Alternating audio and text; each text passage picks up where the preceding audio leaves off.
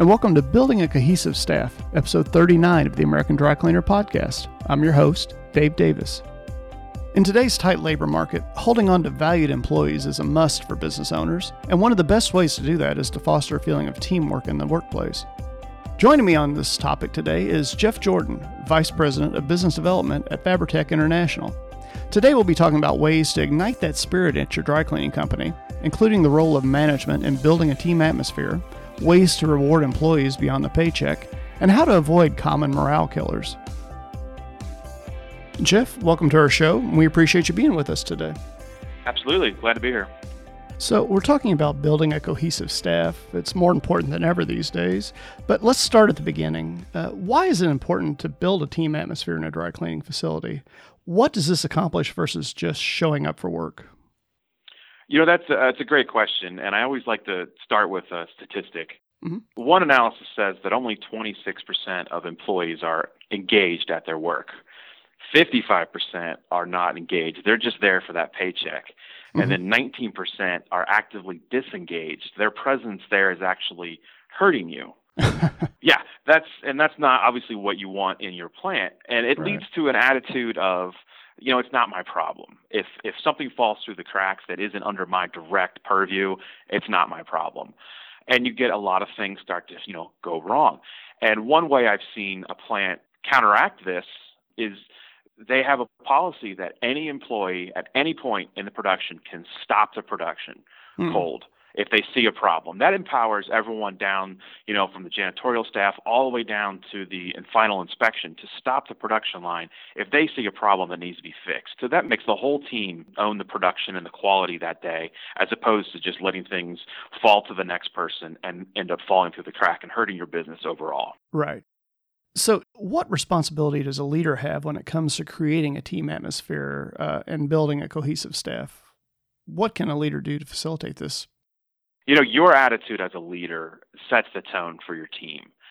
If you haven't been managed in a long time, like if you've owned your own business for a while or haven't had to report to anybody, you forget what the impact of the manager's attitude does to your employees. They feed off of you, right?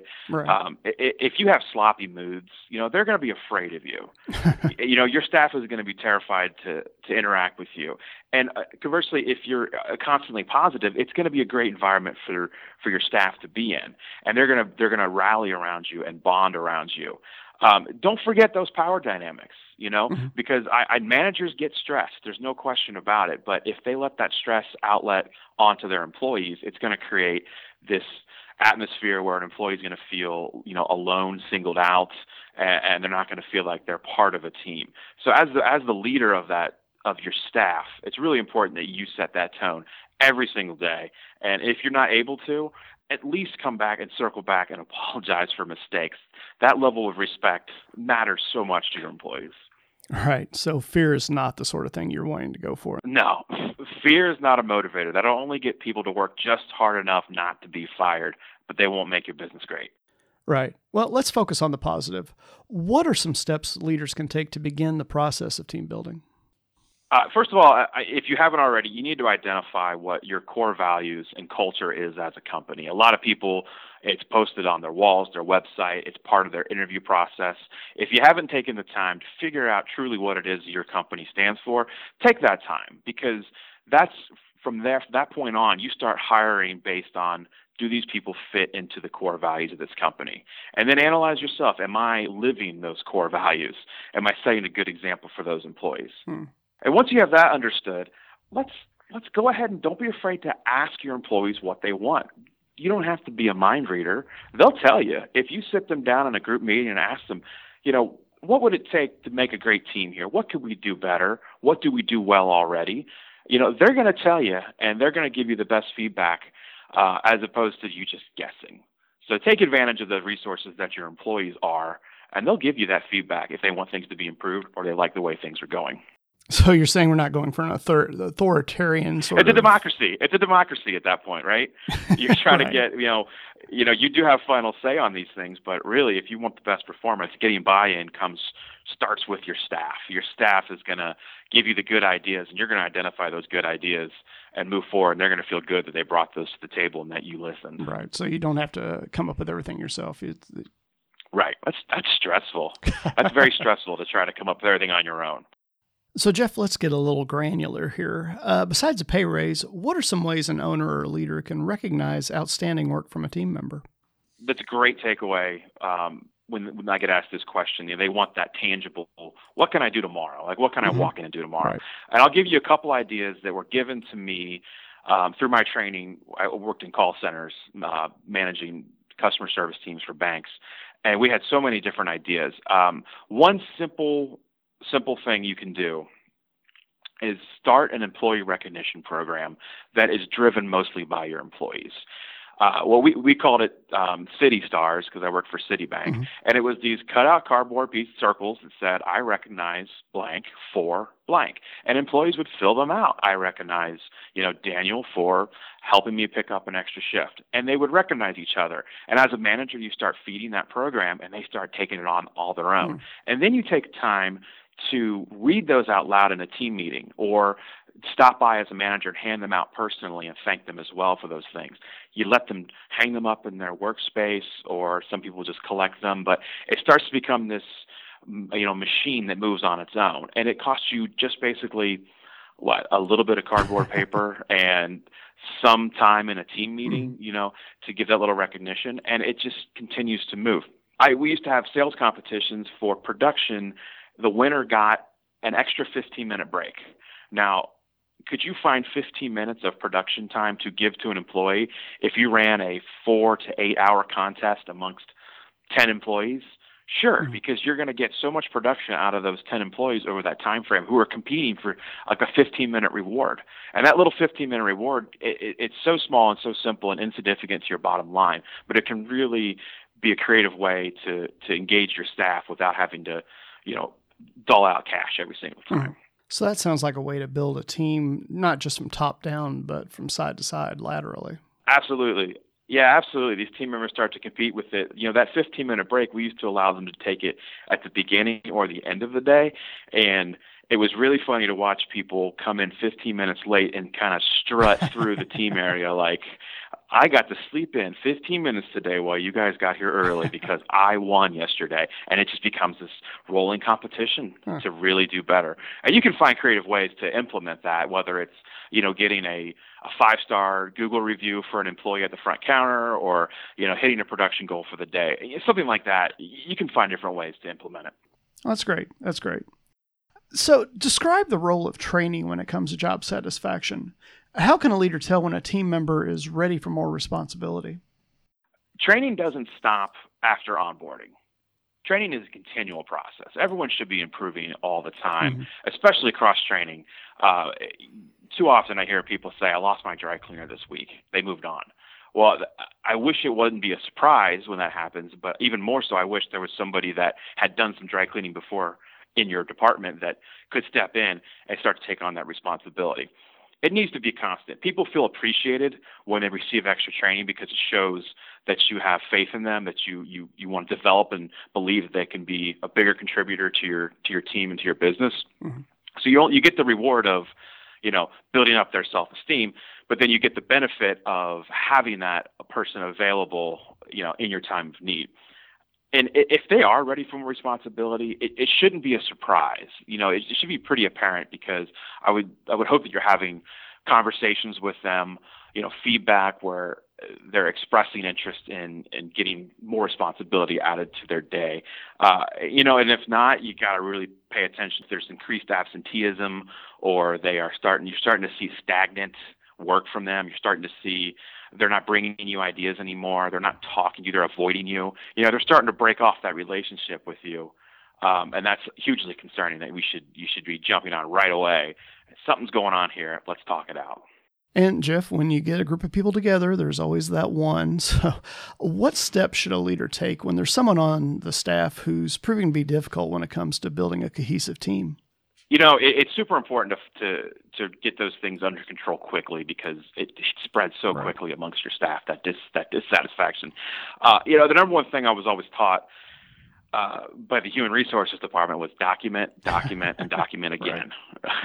Because, you and I might have the best of intentions and are all working towards the same goal. But sometimes you get that trouble employee who is looking for any crack they can wiggle into. Any bit of wiggle room you can give them to not have to deliver, they're going to find. Right.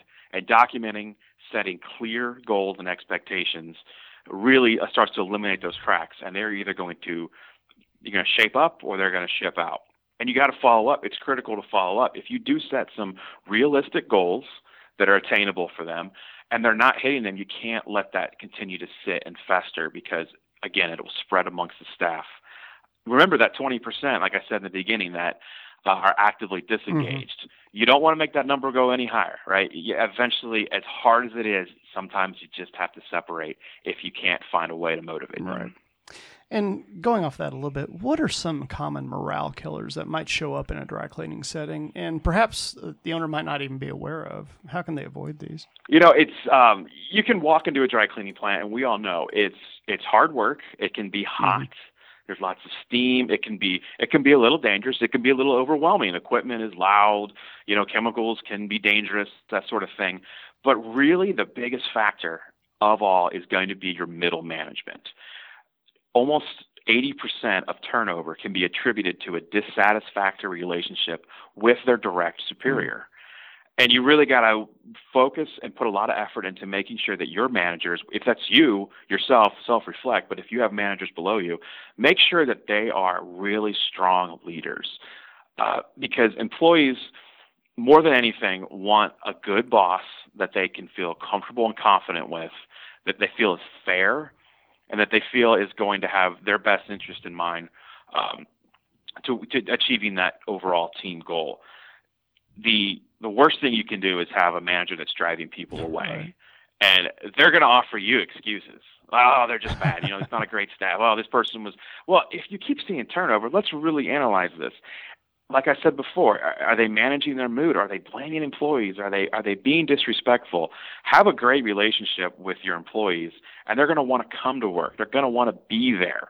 I had one dry cleaner tell me that until they figured out that some of their employees would rather be at work than at their home because of whatever was happening in their personal life, he didn't realize how important it was to have such a good relationship with his employees. That they would rather be at work than be at home, and he felt like he could take that into growing his business even better and making it more successful because he realized this place was more than home to them. It was absolutely the best place for them to be. So we touched on this a little earlier, but in this tight labor market, it's more important than ever to keep good employees. What are some signs leaders should look for when a team member is considering leaving, and what are some ways they have to bring that person back into the fold? Yeah, it was kind of like I was saying before with the person that might be ready for more responsibility. It's that increased absenteeism, the stagnant production, lack of innovation or motivation. If your employees are scattering when you're walking through the building, they're not engaged with you, and it's really hard to keep somebody who's not engaged with you. One thing we used to do at the bank that I really like, it's called a stop, start, continue meeting. It's a very productive meeting that the employees are going to be driving. Okay. You're going to ask them to talk about a list of things that we should start doing as a group, a list of things that we should stop doing as a group, and a list of things that we should continue doing, the things that we're doing right. And this is going to give you an overall view of, is my management style effective? Do they like the things I'm doing? Mm-hmm. And do these guys have some good ideas that I haven't thought of? You'll be amazed to see what people are holding back, that they don't actively volunteer because they're either afraid to or they don't think they found the appropriate venue. But you're going to ask them, this is the appropriate venue. You can say whatever you want about this company or about your management or about me without fear of anything happening. We used to run these meetings, and we would get them, somebody else to run it because it was usually about the manager and their style. So the employees would feel a lot more comfortable, and that person would then deliver you the feedback. So if you could find a trusted person in your company or an outside agency or somebody to run a meeting like this, you're going to get a lot of really good information from your employees that they have been afraid to say. And sometimes it takes them being in a group to talk about these things because they build on it. And it's more than just, a suggestion box idea. Right. It's, oh, yeah, that's a good idea. And then we should take it even further by going here. It gives you great 360 feedback. And the best thing you can do after that is those new ideas that you like, you can give it to the employees to run and implement. Like, this could be something that engages them even further. This is a great idea you had. I would like you to spend an hour a week working on this idea and implementing it for our team. And you just got an employee that is so much more engaged and moves into that 25% of engaged people. So engagement and inclusion would be the key words, I guess. Yeah, I would think so. Yeah, absolutely. So, Jeff, for our final spin question, what one idea would you like to leave with our listeners today when it comes to building a cohesive staff at a dry cleaning company? I want our dry cleaners to focus on the advantages that you have as a small business owner. As I said before, I came from banking, and you have to take an act of Congress to get a lot of things done. Right. You know, my resources are assigned to me. My rules are made. I can't really deviate from what's approved and what's allowed. But as a small business owner, that is the advantage you do have. You can react on the fly, come up with a solution on the fly, have flexibility that you couldn't give to 3,000 people in a call center, but you can give to 5 people in a dry cleaning plant. You may not have, the money and the benefit offer, but you can offer them something better. A flexible schedule because they have to pick up their kids from school. They want to see them off the bus, or they have identified a training program that they think is interesting, and you can send them to that, or just whatever your style of recognition is. You don't have a huge corporation telling you what the rules are. You can really set the tone, and that's going to create that small family environment that allows you to be, a leader in your local marketplace, and people are going to want to work there if they feel like they're part of a family and a team as opposed to just a cog in a large machine. Well, Jeff, that was a lot of great information about building a cohesive staff, building a team in a dry cleaning facility. We really appreciate you being with us today. Absolutely. Thank you for having me. Our guest today has been Jeff Jordan, Vice President of Business Development at Fabritec International.